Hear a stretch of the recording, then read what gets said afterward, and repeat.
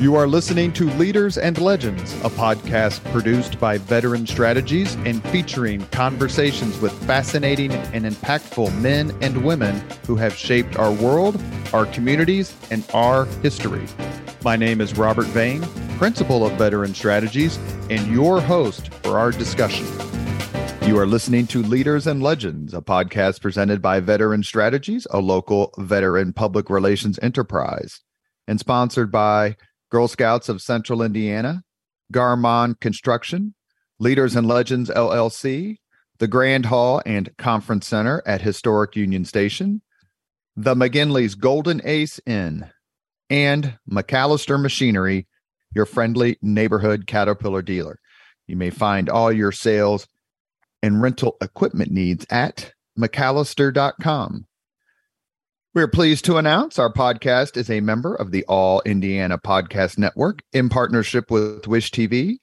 You may find Leaders and Legends at allindianapodcastnetwork.com.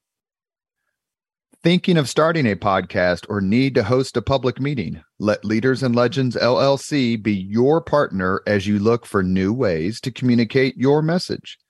Please contact Chris Spangle and me at leadersandlegends.net. Thank you for joining us on the Leaders and Legends podcast. We are lucky enough to have a return guest. That's Jeff Shesol. He is a historian, former member of the Clinton White House, because President Clinton read his marvelous book, Mutual Contempt, which we discussed a few months ago on this podcast.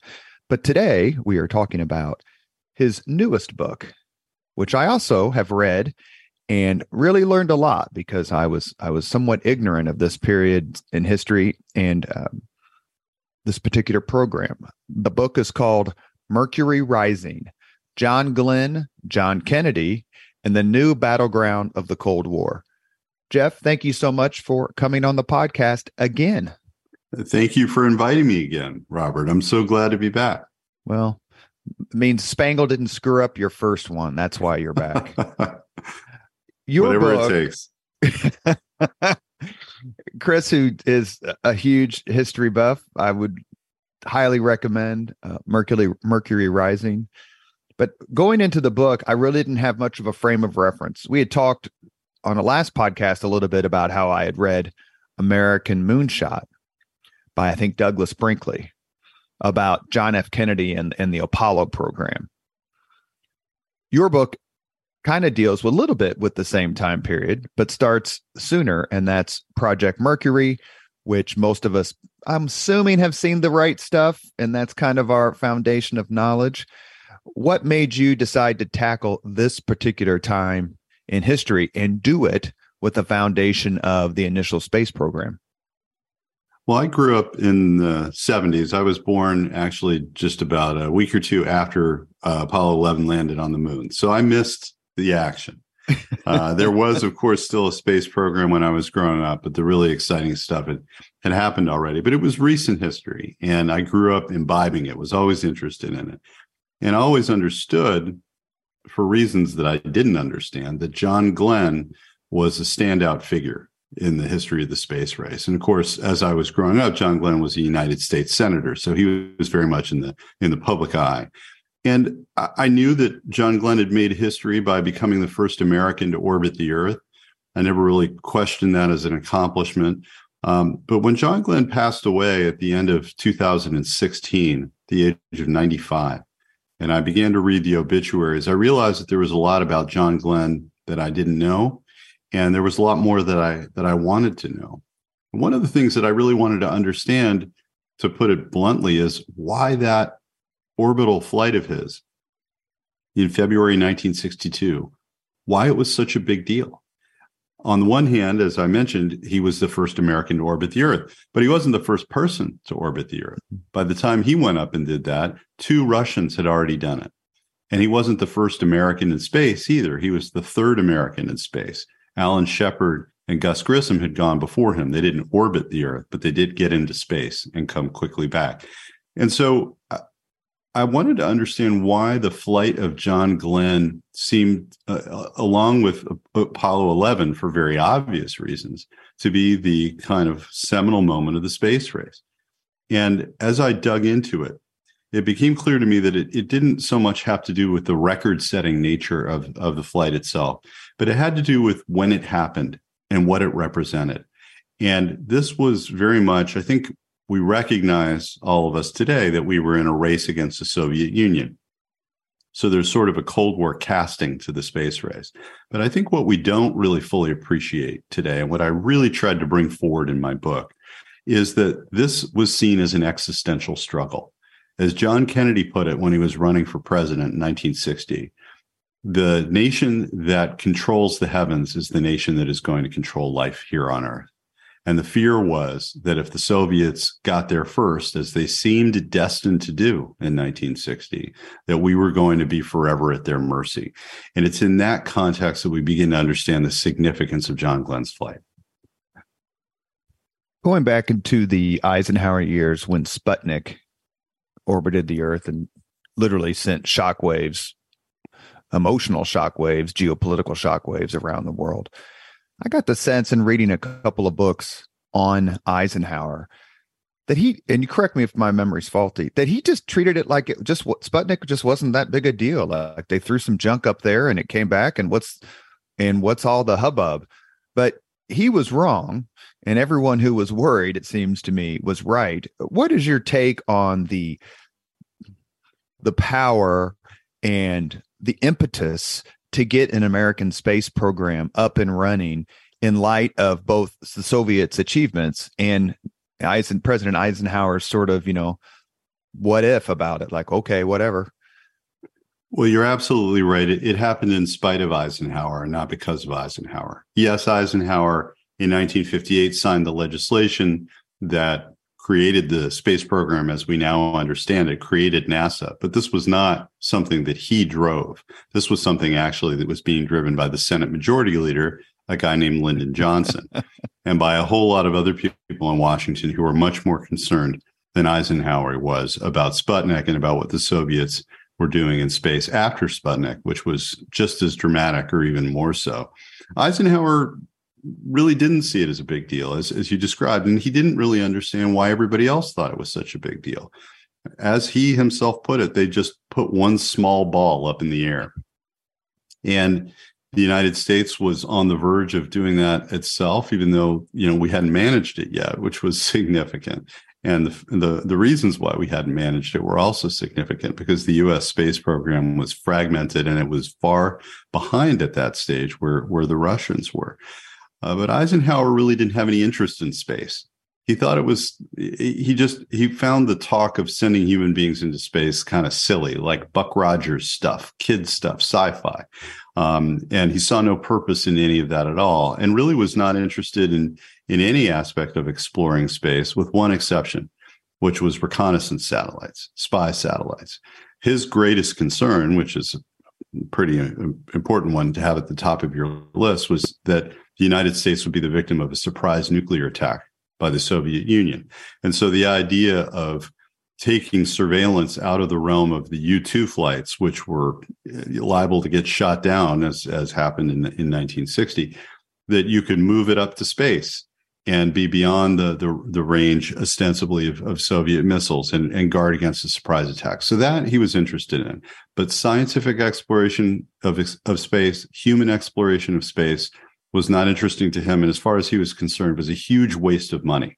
And he resisted it strongly until there was such a hue and cry played up by Lyndon Johnson, among others, that he ultimately felt that he had no choice but to sign that act in 1958.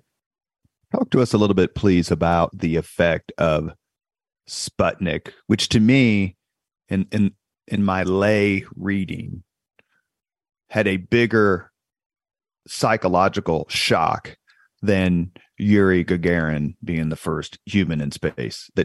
We take it for granted now, as we do on a lot of things, of course, as we look back in history, but the Soviet Union launching Sputnik successfully and having Sputnik, right around in space, sending a few little signals, absolutely sent the West into a panic. Is it fair to say? It is absolutely fair to say. It was a panic.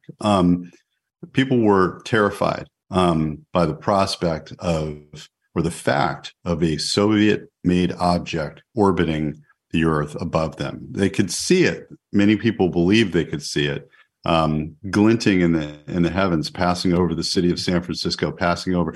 Now, actually, a lot of them did see the booster rocket stage that was tumbling around. That was a lot larger than the satellite itself.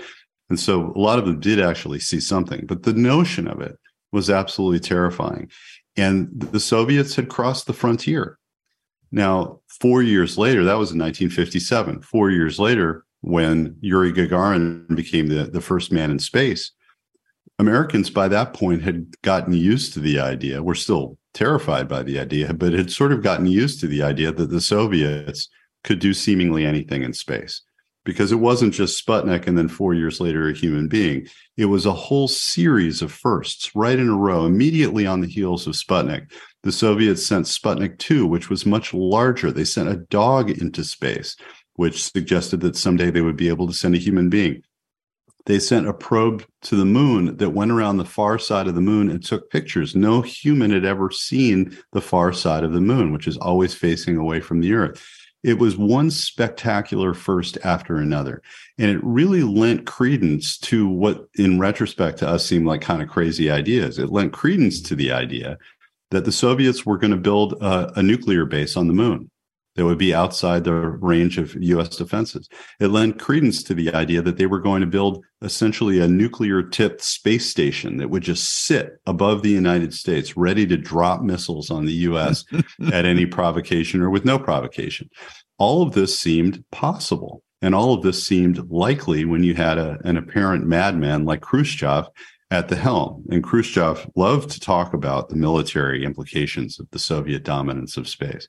And so the idea that we had to catch up to the Soviets, the idea that we had somehow to get ahead of the Soviets, was not just a matter of prestige. It wasn't like trying to win the Olympics. This was seen, again, as an existential struggle. And if the United States couldn't compete in space, then we would not have any credible deterrent here on Earth.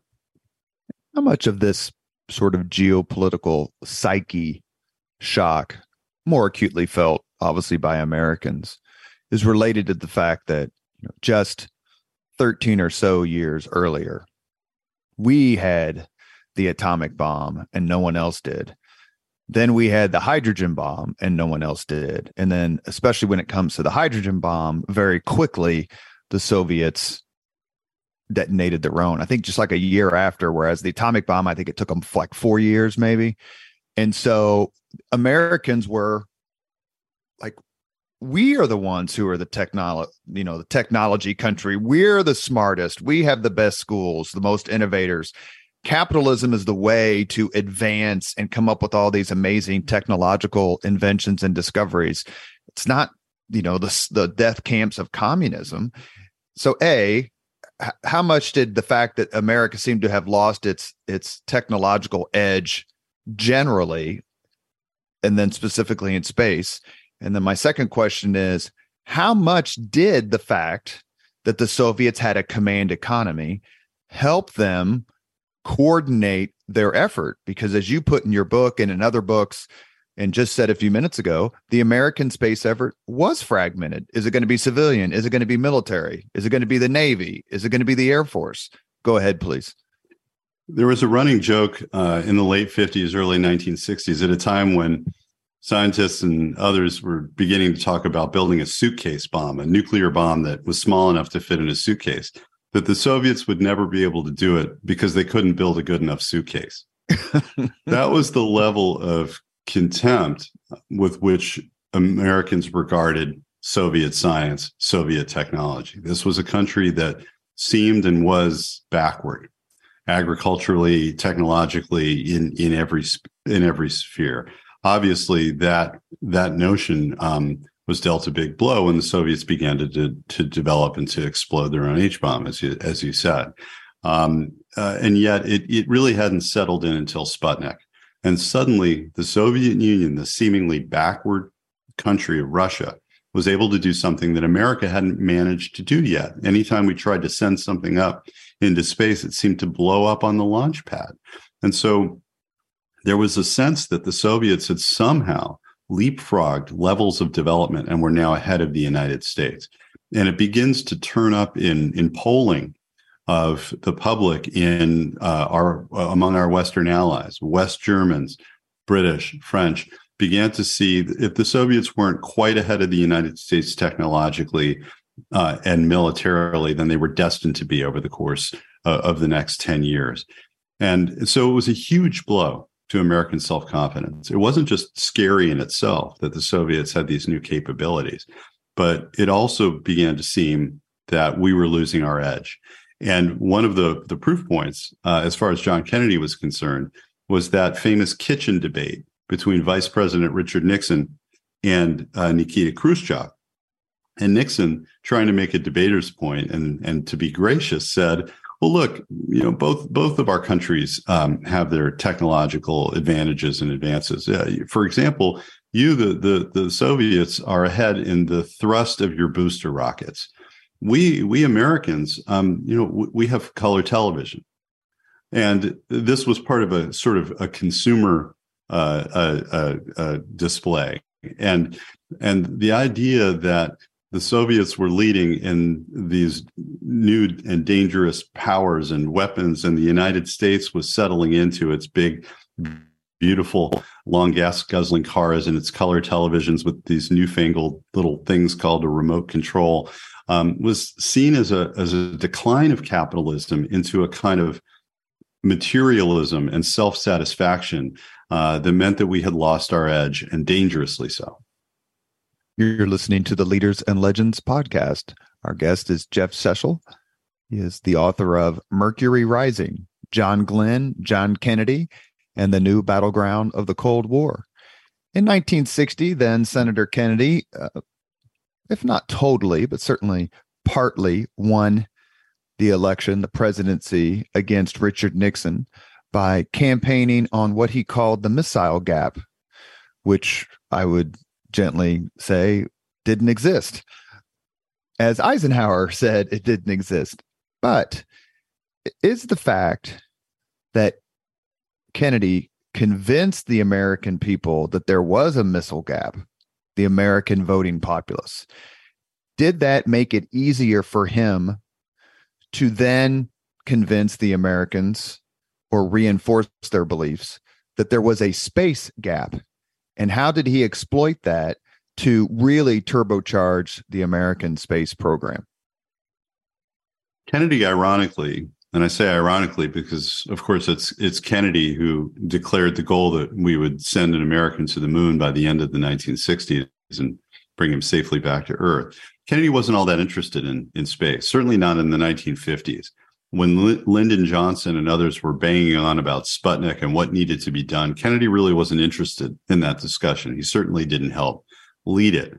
But by 1960, when he was running for president, and the United States seemed to be falling farther and farther behind as the Soviets scored one after another of these firsts that we were talking about, Kennedy understood the symbolic power of space as an issue, and also began to think that maybe space actually was a national security issue after all, and that maybe Lyndon Johnson and others who had been saying this might be right.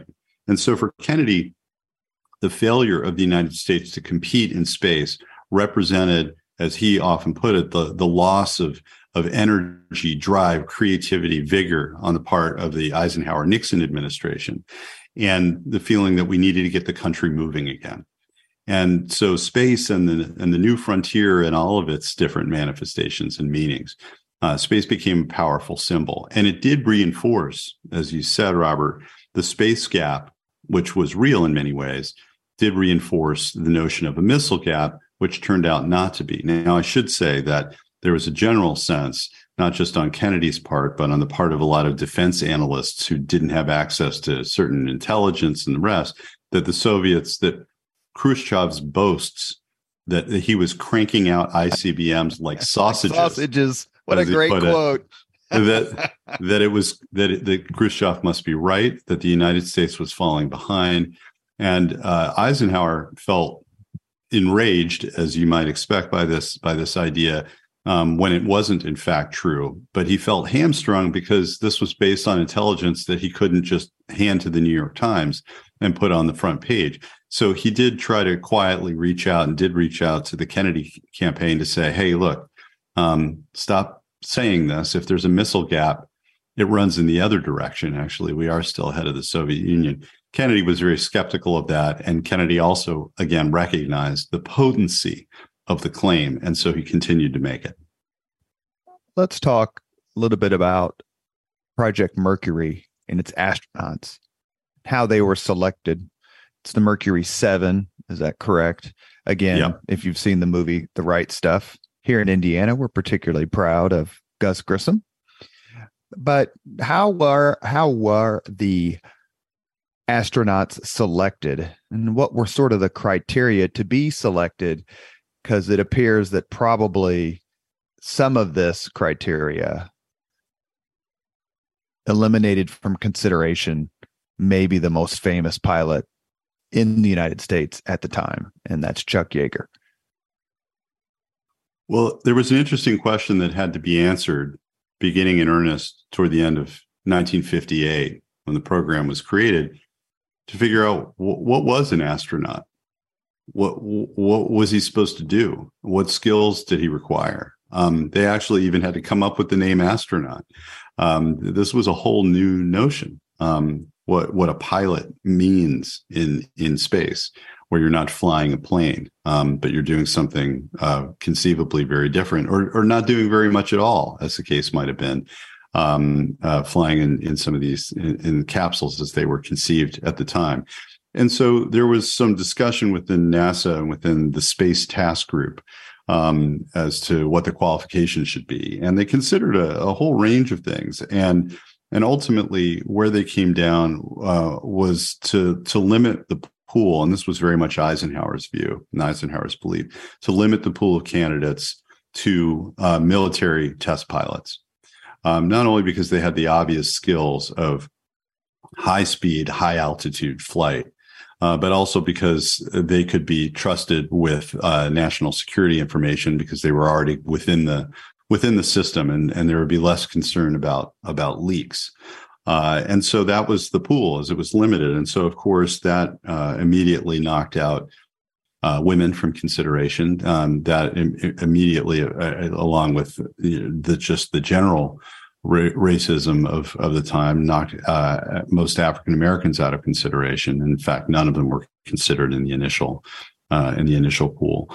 But it did leave a substantial pool of extraordinarily skilled pilots who were then put through the most rigorous and in many ways the most perverse set of tests that anybody could conceive, because they weren't just testing their flying abilities, which were superlative and had been well documented, but testing in many ways for qualities that might or might not be called for in space, testing their ability to endure really insane forms of punishment, isolation, extreme heat, extreme cold.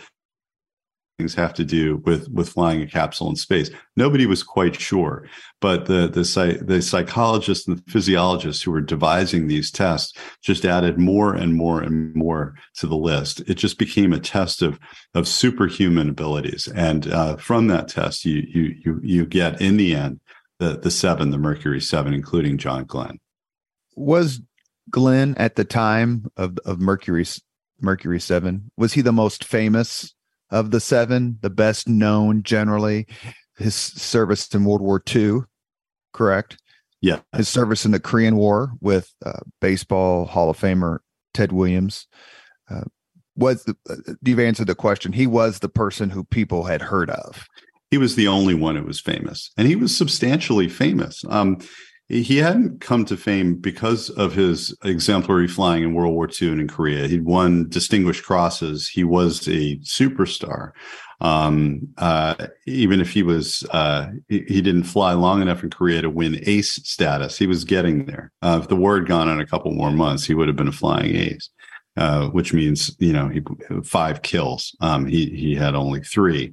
But he was a superstar, and he was recognized as such. But that didn't win him great fame. What won him great fame happened in 1957 when he was a test pilot, and the Navy had a jet called the Crusader, and was in the middle of lobbying Congress for more of these planes.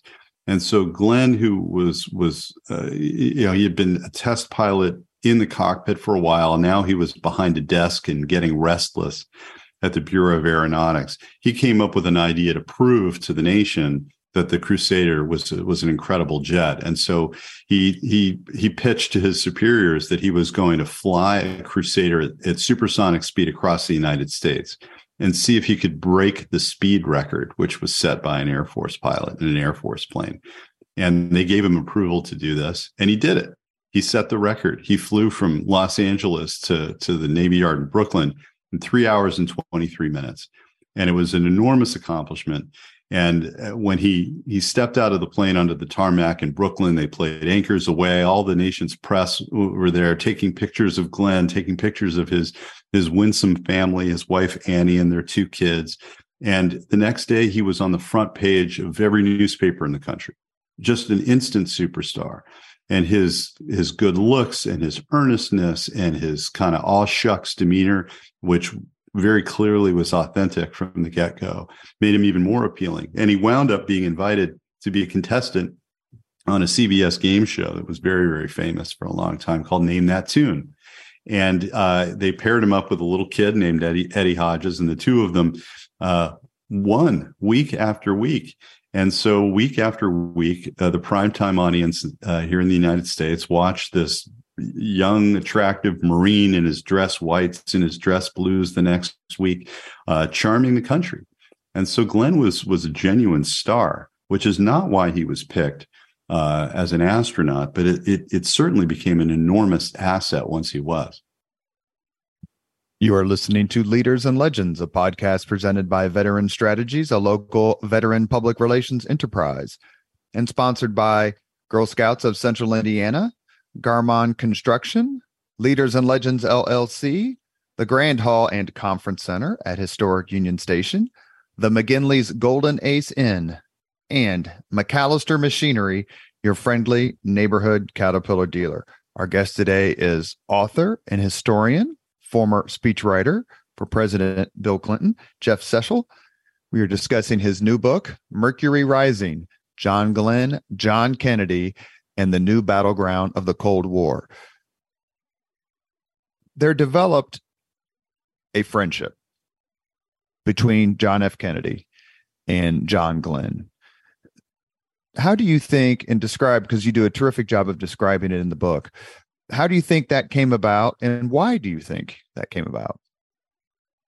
Kennedy admired all the astronauts. He really enjoyed, he didn't spend a ton of time with them, but he really enjoyed the time that he spent with them. He as a veteran himself, as somebody who was very dedicated, despite his own disabilities, to the idea of physical courage and bravery.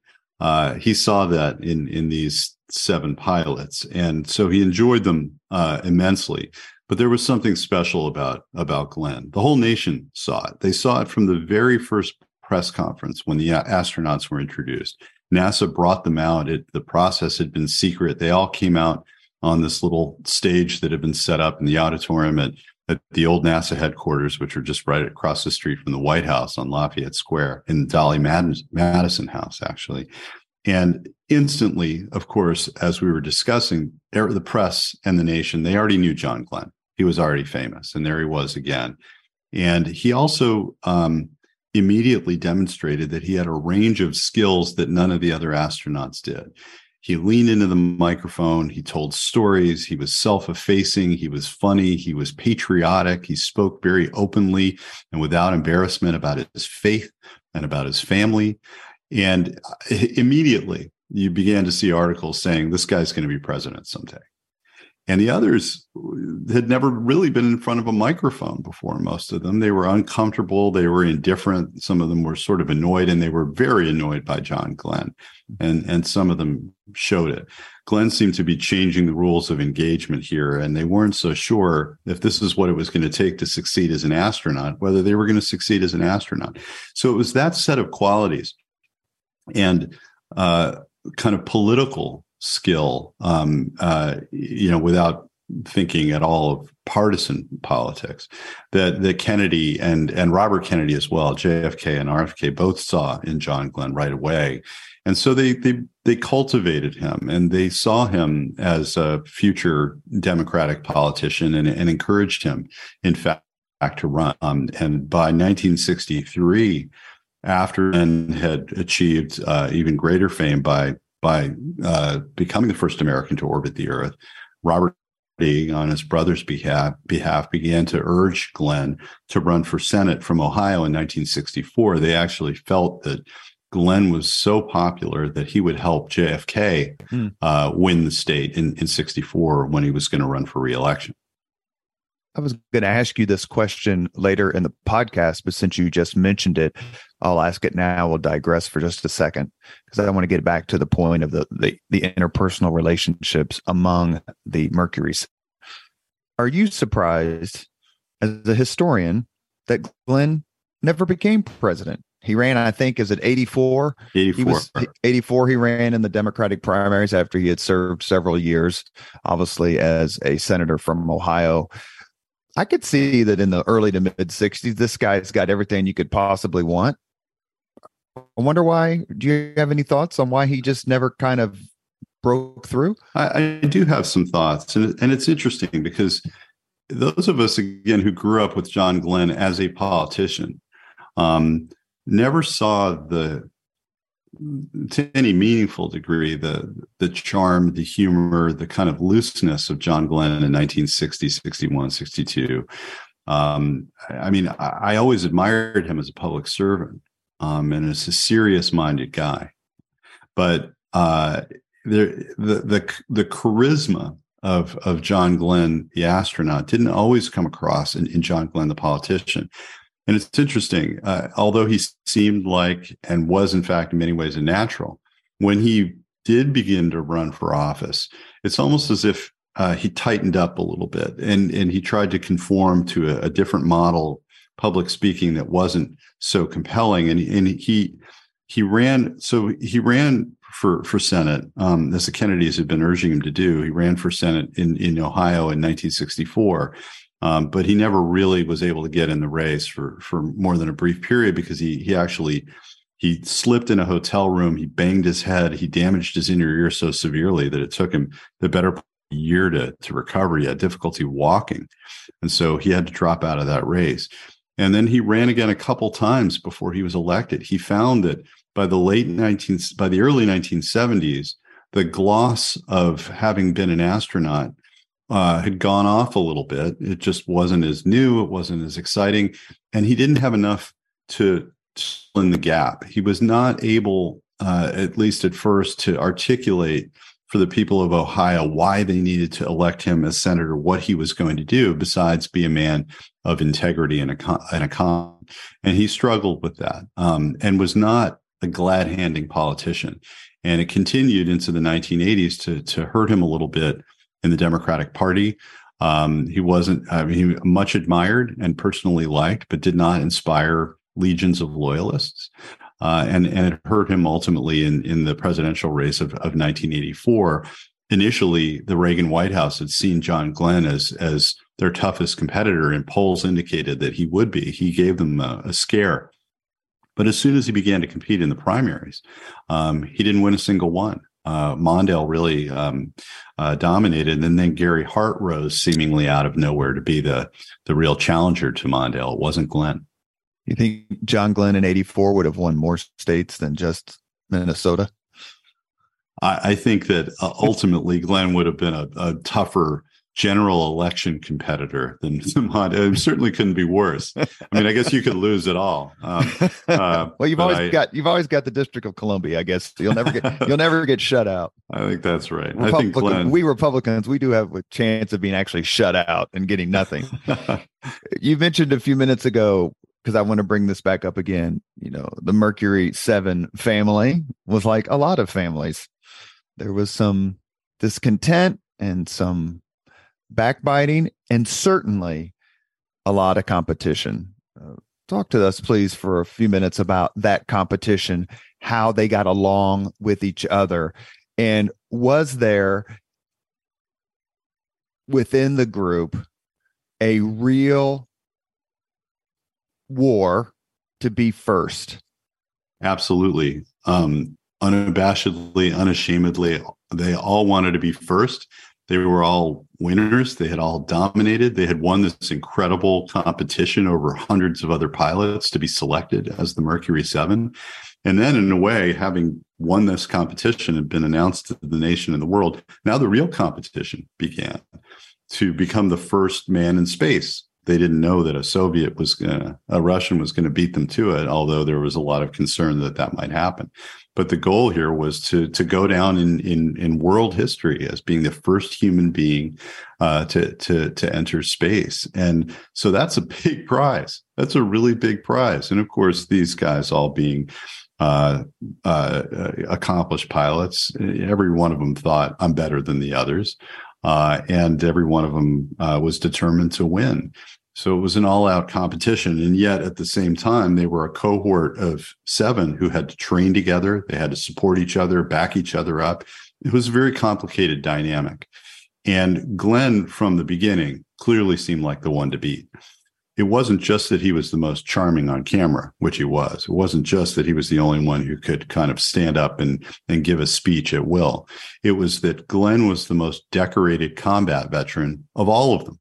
Glenn, as we were discussing earlier, had served in World War I, served in Korea, served with distinction. He had fought more missions than anybody else, flown more combat missions than anybody else. And, some of them hadn't even flown any. Some of them had only been test pilots. Some of them had been in service but hadn't flown in combat. So there was a sense that Glenn was the one to beat. And when you're the one to beat, they're all looking at you and they're all aiming for you. And it also became clear pretty quickly that his toughest competition was going to be Alan Shepard, who had not flown in combat and was sensitive about that. But he was a tough competitor, and he was also, like Glenn, an alpha male among alpha males. When Yuri Gagarin became the first person in space, did he make it to orbit? He did. Okay, good. He orbited once. I remember that correctly. So then let me ask you, why did not the first 2 Americans in space, which would be Alan Shepard, so he was first in some ways, Glenn first in another way, and the second, I believe, was Indiana's own Hoosier, Gus Grissom. They did not orbit. So why did Gagarin orbit and the first 2 Americans not? Well, there's an irony in all this, which is that the Soviet missile program was pretty backwards in a lot of ways. The push in the 1950s was to develop smaller and smaller, more efficient missiles that could carry a nuclear payload. And the United States was better at it. And we began to unload or abandon our kind of big, clunky, heavier missiles that were more difficult to aim and more difficult to move. And we had some really sleek missiles that, if need be, could deliver a nuclear payload to Moscow or anywhere else. The Soviets were not as successful. And so they had these big, powerful trucks of booster rockets. And the advantage, so when it came to fighting a nuclear war, that wouldn't have been an advantage. It was a disadvantage. As I said, they were hard to aim. They were hard to move. And they required a lot more fuel and all the rest of it. But when it came to what it took to push a heavy object, a capsule with a human being into it, to push it all the way out of the atmosphere and into space, what you need is thrust. What you need is power. And the United States couldn't get there physically, literally could not get there with the kinds of missiles that we had in our arsenal in the 1950s. And so in a way, we had to kind of take a step backwards and build bigger, more powerful missiles with more thrust. And so the Soviets in 1961 were able to stick their capsule, or, it didn't quite look like our capsules, but it was a capsule nonetheless, stick it atop one of these Semyorka rockets that had enormous thrust and just hurl that thing out of the atmosphere into space. And it then, orbited the Earth once and he came back to Earth. But our answer to that missile was something called the Atlas, and it was plagued by problems. This thing was just consistently blowing up on the launch pad. It was going awry. It was a fantastic ICBM if, again, you wanted to put a nuclear payload on it. But when you put a heavy, awkward-looking capsule that looks like a diving bell on top of it, it caused all sorts of problems. And so the Atlas couldn't be, in the terms of the time, man-rated, meaning you couldn't stick a man on top of it and feel like he was going to survive the journey for a while. So we had these Redstone rockets that were just not powerful enough to push a capsule into orbit. So immediately after Gagarin orbited the Earth, we answered by sending the Alan Shepard into space, but it was what was called a suborbital flight. We only had enough power to pop him up there, and then immediately he just fell back to Earth. From start to finish, the Shepard mission was 15 minutes. Up, down. Same with Grissom. Up, down. Same rocket, same mission. And it wasn't until later in that year, that fall of 1961, that the Atlas was finally man-rated, although there were a lot of ongoing concerns about whether this thing was actually all that safe. As has been well documented, the success through the decade of the American space program owed a lot to German scientists and engineers, with Wernher von Braun being the genius among geniuses. In your view as a historian, does the fact that we used, if they weren't necessarily former Nazis, they were scientists who benefited from slave labor practices and various other things of the Nazi regime, does that taint it at all for you, that that's the route we had to go and we just seem to say, well, that was then and this is now? It certainly does taint it for me. I mean, I think it's very difficult to look at all of these German scientists and to know what they did during the war, and to feel comfortable with the idea that they were so central to the U.S. space program. I mean, in fact, one of them, who I believe his name is Gunther Wendt, who ran the launch pad. He was jokingly referred to by the astronauts and others as the pad Führer. There was a lot of sort of good-natured joking about the Nazis in their midst, but it's a deeply uncomfortable fact. And I think that, and look, I say this as a Jewish American, that it is difficult for me to cheer for von Braun. And I think that can be true for any American. You certainly don't have to be Jewish to feel that way about it. That being said, I think that it has to be acknowledged that this was the Cold War, and that at the end of World War II, that all of these scientists and all of their technologies, including the V2 rocket that von Braun had developed, they were going somewhere. And there was a race between the Soviet Union and the United States, who gets the rockets and who gets the scientists. And so I think it was certainly, from the perspective of our national security, the right call to lay claim to as many of those minds and technologies as we could. Otherwise, they were all going to the other side, which didn't have freedom very much in mind. The Soviets, to your point, they were searching maniacally for von Braun, especially. They wanted him, and then, as I recall, the United States was a little late to the race to try to get him, but eventually secured him. But your point's well taken, and I hope that question in any way didn't make you uncomfortable. No, not at all. Not at all. It's certainly something I've spent a lot of time thinking about. It's a moral quandary. It was, I think, for the U.S. at the time, and it's just something that needs to be acknowledged. John Glenn becomes the first American, to orbit the Earth. How was he selected? What did that mean for the interpersonal relationships of the remaining four people who had yet to fly, or even Shepard, who was first and wanted to be the first person to get up in orbit? And last question about this particular thing. What did John Glenn say about the experience? It's an interesting fact. And for Glenn, it was a vexing fact that he was not, in fact, selected to be the first American to go into space, that Alan Shepard won that prize, and that, as we discussed, Gus Grissom went second. To make matters even worse from Glenn's perspective, he was picked as the backup for both of those flights. So there was a kind of further indignation in that. Now, maybe it would be worse to be left out of the picture altogether. Certainly the other astronauts felt so. But to Glenn, this was humiliating because, as I mentioned before, everybody thought it would be Glenn, including Glenn. And the press would endlessly speculate, or not even speculate. They would just state that Glenn would, of course, be the first to go. And it was shocking and deeply humiliating to him that he wasn't selected. So why wasn't he selected? It remains, I wish I could say that I resolved the mystery and that there was a simple answer to this question. But there isn't. It does seem that in the early running, that it was down to Shepard and Glenn, and that a lot of the men making the decision, and of course they were all men at the time, that they all expected that Glenn would emerge as the first pick.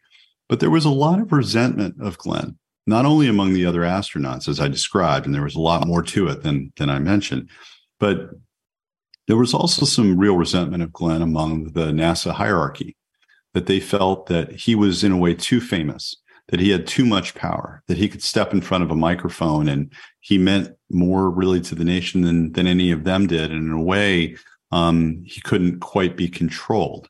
And so there was a lot of frustration with Glenn. And the other thing, Glenn seeing himself very much as the leader of the other astronauts, when they had collective concerns about one thing or another, whether it was technological or something else. For example, they just felt they were having to be put in front of the press too often, have too many press conferences. It was a waste of time. It was a distraction.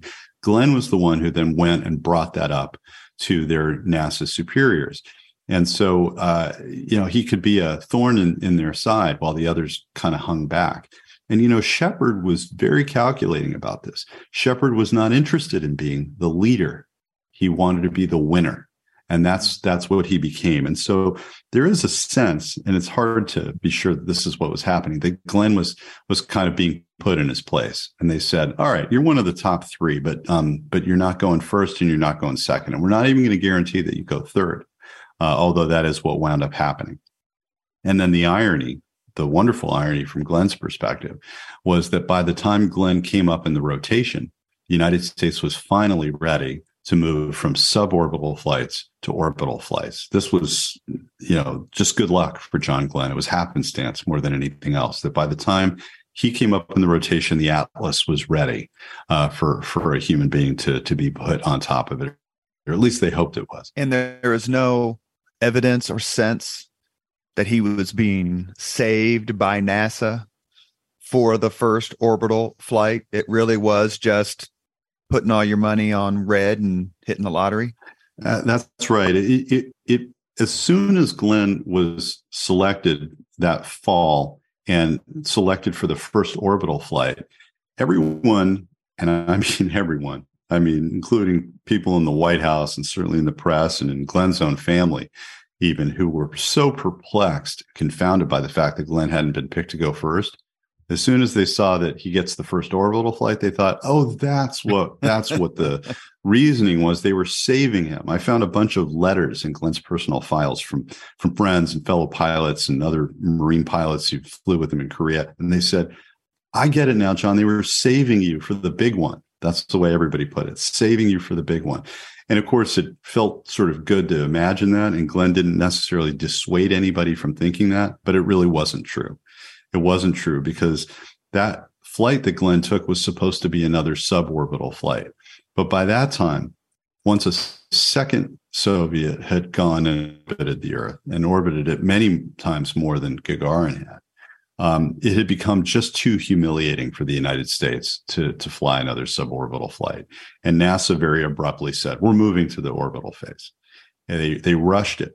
And it had less to do with John Glenn than it did with a Soviet cosmonaut named German Titov, who had flown that second orbital for them. You're listening to the Leaders and Legends podcast. We have a few more minutes with Jeff Shesol. He is the author of Mercury Rising, John Glenn, John Kennedy, and the New Battleground of the Cold War. In some ways, does Alan Shepard get the last word in this competition, since he got to hit a golf ball on the moon and Glenn did not? I think that is certainly a valid way of looking at it. Glenn, like any of them, wanted to go to the moon. He didn't necessarily think he was going to get to the moon. He certainly hoped that he would get to fly in the Gemini program and that ultimately in the Apollo program. But I talked about his unpopularity with his superiors. And the irony is that as soon as he had orbited the Earth, immediately the press and even James Webb, who was the administrator of NASA, said, of course, John's going to be at the front of the line when we're trying to figure out who gets to put the first footprints on the moon. And again, that's what everybody imagined. But there were a lot of detractors of Glenn's at NASA. And his popularity, which was only growing nationally, actually hurt him within NASA. Shepard played more of an inside game, and he sort of fell out of favor, and then he was back in favor. The fact that ultimately the selection of Shepard as an Apollo astronaut was made by one of his close pals from the Mercury 7, Deke Slayton, who by that point was playing the role in astronaut selection, didn't hurt. But Glenn, who had consoled himself by thinking, I'm going to be too old by the time we get to the moon. I'm going to be 48, 49, probably by the time we get to the moon. Shepard was only a couple of years younger than Glenn. So Shepard, I think I'm right here, was 47 when he hit that golf ball on the moon. So certainly there was a great prize in it for Shepard down the line. But Glenn by that point had moved on and was seeking his career in the public in public life and in politics. You mentioned a few minutes ago that the sheen, for lack of a better term, had dimmed the astronaut. The program that the space program was a part of everyday life now, so it just wasn't as spectacular in the 71 as it was in 61 per se. Did the public kind of bifurcate the astronauts? You either took some steps on the moon or you didn't, and those who actually got to walk on the moon were a little bit more exalted? I think that was certainly true when it came to the Apollo 11 astronauts. The sad truth of it was that most Americans would have had trouble by the mid-1980s or even earlier naming anybody else who had walked on the moon. And none of the others who followed Armstrong and Aldrin in setting boots on the moon, none of the others ever enjoyed the sort of fame that they had. Most Americans have no idea who Gene Cernan is. Most Americans have no idea, who Alan Bean is or Pete Conrad are. And John Glenn, however, had achieved a kind of celebrity even before he went into space, and certainly once he had, that really none of them would ever touch. Not even Neil Armstrong, who of course will go down in history. Neil Armstrong was a very shy man who didn't really spend a lot of time in front of the cameras after, either before or after he walked on the moon. And so Glenn was really kind of of his own, despite the fact that he never got to the moon. I always thought it was an interesting coincidence, if you believe in these sorts of things, that the first initial of the first three men on Earth and the first three men on the moon are the same. A, C. That's Adam. Fascinating. I didn't know that. I didn't put that together. Adam, Abel, Cain, Armstrong, Aldrin, and then, of course, Michael Collins in the command module. That's right. Interesting. And I would have to say that, your point is very well taken. It's right on the money as far as, who are the other astronauts. But there's a school about 75 miles from where I'm asking these questions, right up north on 65, that would be able to tell you everything. Purdue University, where Cernan and Armstrong and so many of the astronauts went to school one way or the other. The reception John Glenn received once he came back to Earth goes down in the annals of what Charles Lindbergh received, or Douglas MacArthur, or these other sorts of amazing leaders who became American heroes. Talk to us, please, a little bit. How was Glenn received, and how did that change the dynamic at all, perhaps, of the Mercury 7 astronaut family? This, again, Robert, is one of the reasons that I wrote the book, to understand why the reception to Glenn was what it was, which was overwhelming. It's hard to describe. So you have to turn, in some cases, to numbers. 4 million people turned out in the streets of New York for the parade, celebrating in the bitter cold. People climbing bridges, people hanging out of windows of apartment buildings and climbing out onto ledges to get a better look at the limousine. People weeping in the streets, police weeping in the streets at the sight of Glenn. The meaning of the biggest demonstration since the end of World War II. And why was that? Well, the sense of inferiority and geopolitical uncertainty and insecurity was not at all dispelled by Shepard's flight or by Grissom's flight.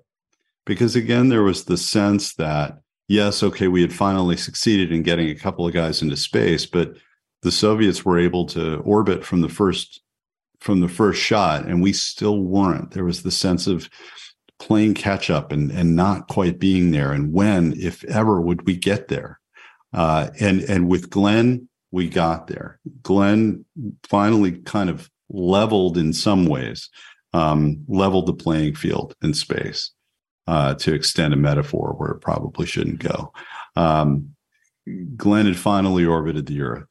And so there was a restoration of a sense of self-confidence and sense of self-belief in the United States, that we were not destined to lose this race. We were not guaranteed to win it, but we were not destined to lose, which was the way that a lot of Americans felt about it. So the sense of release, the sense of catharsis was unbelievable. There were mobs of tens of thousands of people climbing over each other to get a set of commemorative stamps that were issued by the U.S. Post Office that day. They had pre-printed this stuff in secrecy, and hoped that Glenn was going to survive this flight. Otherwise, all of these stamps would be a tragic reminder of that loss. That was the sense of the emotion that was unleashed by John Glenn's safe return and what it meant to the nation. We alluded to it a few minutes ago. I'll just say his name and ask why he didn't, because as portrayed, I believe, in the movie by Sam Shepard, the myth of Charles Yeager just seems to be everywhere. The movie captures it brilliantly. Yeager was the first person to break the sound barrier. Actually, when I was in the Army, and as a journalist, I got to interview Scott Crossfield, who was the first person to fly twice the speed of sound. Yeager did not get selected because he did not have a college degree, or what was the reason that he wasn't part of the Mercury program? Well, the college, when he clearly was probably the most famous pilot in the United States, I guess, along with Jimmy Doolittle. I think Lindbergh was still alive, or maybe he wasn't, but he's certainly up there.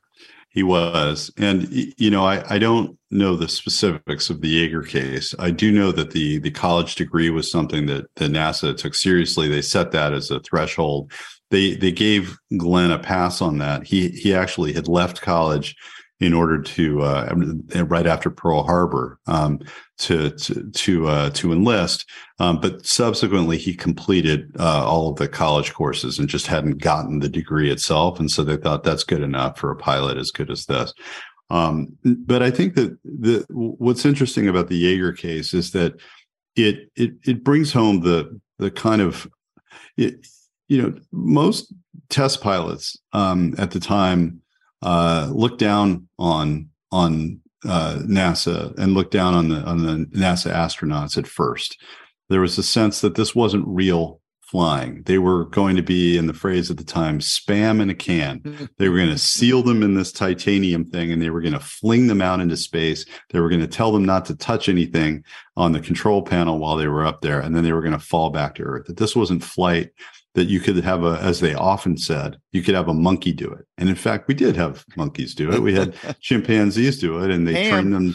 Yeah, Ham and Enos, they trained them to flip switches, and they would get a shock when they did it wrong, and they would get a banana pellet when they did it right.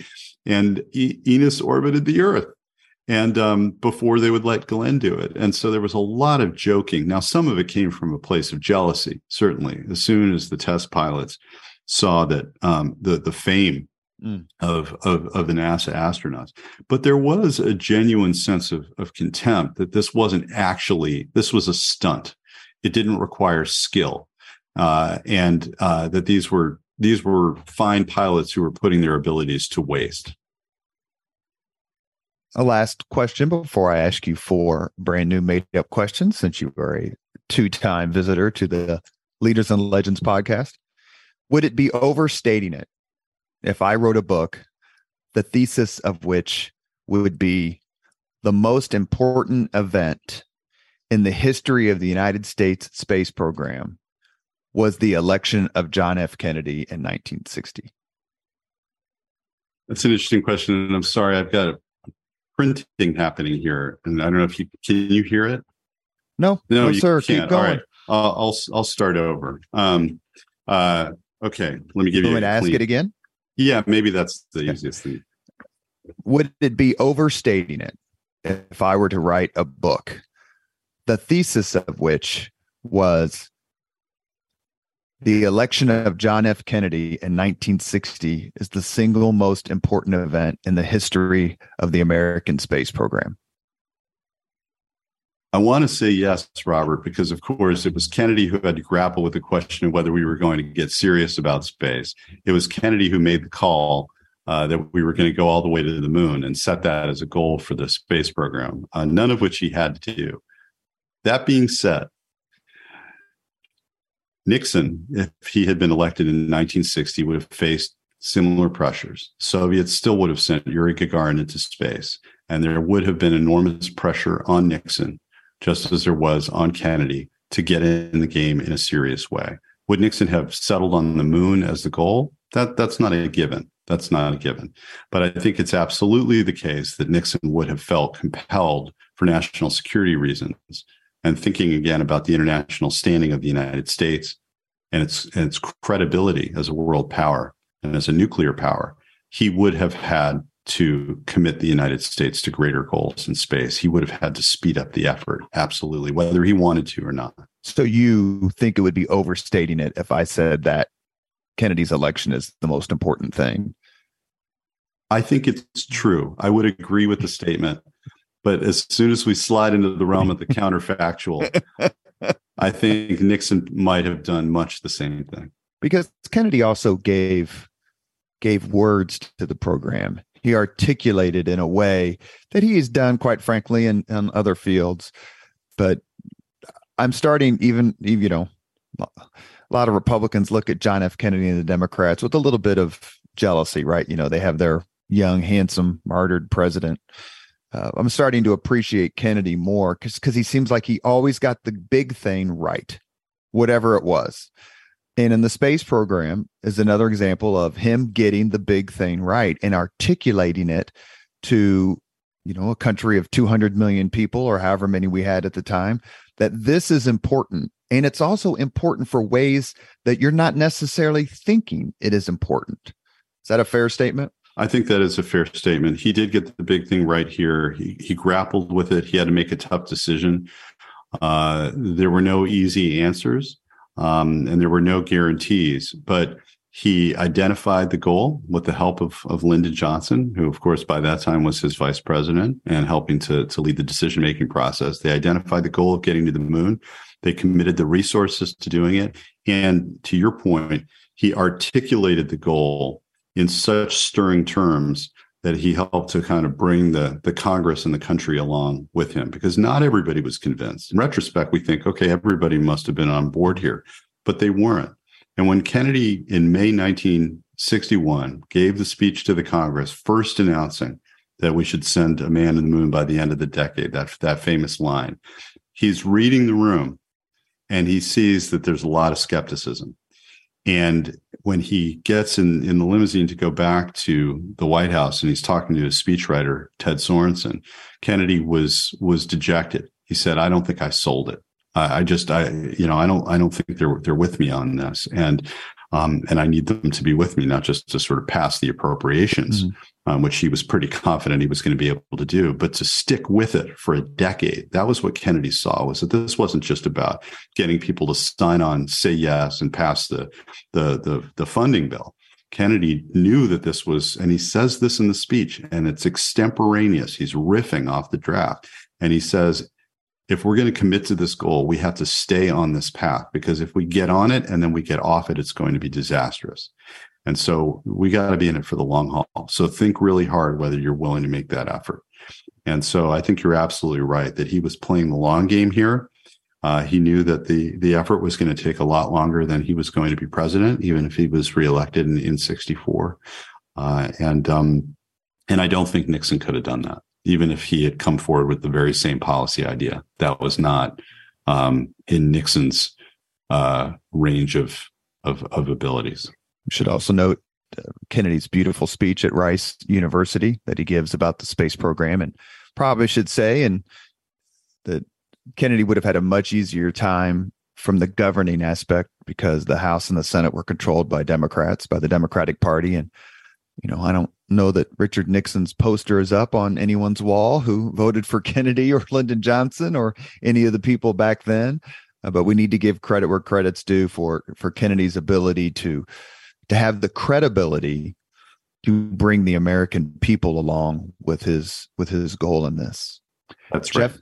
Shesol, I'm going to ask you 4 questions to replace the 5 questions which you have already answered a few months ago. Are you ready? I'm ready. What was your first car? My first car was a hand-me-down Chevy Caprice Classic 77, given to me by my mom, who had been driving it since 77. This is in the mid-'80s. It was Gigantic? It was a very long car. It was silver and it had red bench vinyl seats. I'm sure they weren't leather. Second question. If you could witness any sporting event in history, which one would you choose? Gosh, any sporting event in history. That's a tough one. I think I'd like to see Jackie Robinson steal home Against Yogi Berra in the World Series? Yeah, I will tell you, my father-in-law was there. And so that's always made me pretty jealous. One question I should have asked you about an hour ago was, did you ever get a chance to talk to John Glenn or meet him when your time in the Clinton White House? I did meet him once during my time in the Clinton White House. I met him at a gridiron dinner, one of those annual humor dinners thrown by the press corps for itself and for various highly placed people in Washington. And I'll tell you, when you work at the White House, you don't go around asking for autographs, or you would embarrass yourself and you'd be doing it all day. But I did ask John Glenn to sign my program at the gridiron dinner, and I do still have that. So I got to shake his hand. I got to say hello to him. I wish I could say that we had some kind of meaningful conversation. We didn't, and I'm very sorry I never got that chance. Third question. What gets your vote, or which movie gets your vote as the funniest of all time? Gosh, the funniest movie of all time. May I just say, I'm about ready to ban Animal House because that's been the choice of everyone from the current governor of Indiana, to Mitch Daniels, the previous governor of Indiana. All right, well, I'll knock that one off the list. No, that's a funny movie, but that wouldn't have been my pick. What would be my pick? It's tough to reach back. I have to tell you that this is not a comedy, but there's so much humor in it, and it is certainly near the top of my list of my favorite movies. I think Singing in the Rain is full of wonderful humor, even if it's not a proper comedy. Last question. If you could have dinner with anyone who's ever lived in Indiana, except for Abraham Lincoln, whom would you choose? There's no sense in me asking the question because everyone's going to say Lincoln. So that's why I just assume he's going to be your first choice. Well, well, of course he would be. And while there is a long distance between Lincoln and Gus Grissom, I think someone we've talked about a couple times today. Gus was a quiet guy. I don't know that he'd be a great conversationalist over dinner, but if you could get him going, I think he would have a lot of stories to tell, and I would have loved to have that opportunity. You have been listening to Leaders and Legends, a podcast presented by Veteran Strategies, a local veteran public relations enterprise, and sponsored by Girl Scouts of Central Indiana, Garmon Construction, Leaders and Legends LLC, the Grand Hall and Conference Center at Historic Union Station, the McGinley's Golden Ace Inn, and McAllister Machinery, your friendly neighborhood Caterpillar dealer. Our guest today has been Jeff Shesol. He's kind enough to make his second appearance on the Leaders and Legends podcast. We discussed his new book, Mercury Rising, John Glenn, John Kennedy, and the New Battleground of the Cold War. I can say, Jeff, I've read 2 of your books. They both get 5 stars. Amazing reading, terrifically phrased. You can obviously tell that Jeff has mastered the use of the written word, and we thank you so much for coming on the podcast. Thank you, Robert. I'm so glad to be back, and now I got to go write another book so I can come back again. Thank you very much for listening to Leaders and Legends, brought to you by Veteran Strategies Incorporated. If you want to contact us about this program or our menu of public relations services, please send us an email at robert@veteranstrategies.com. That's robert@veteranstrategies.com.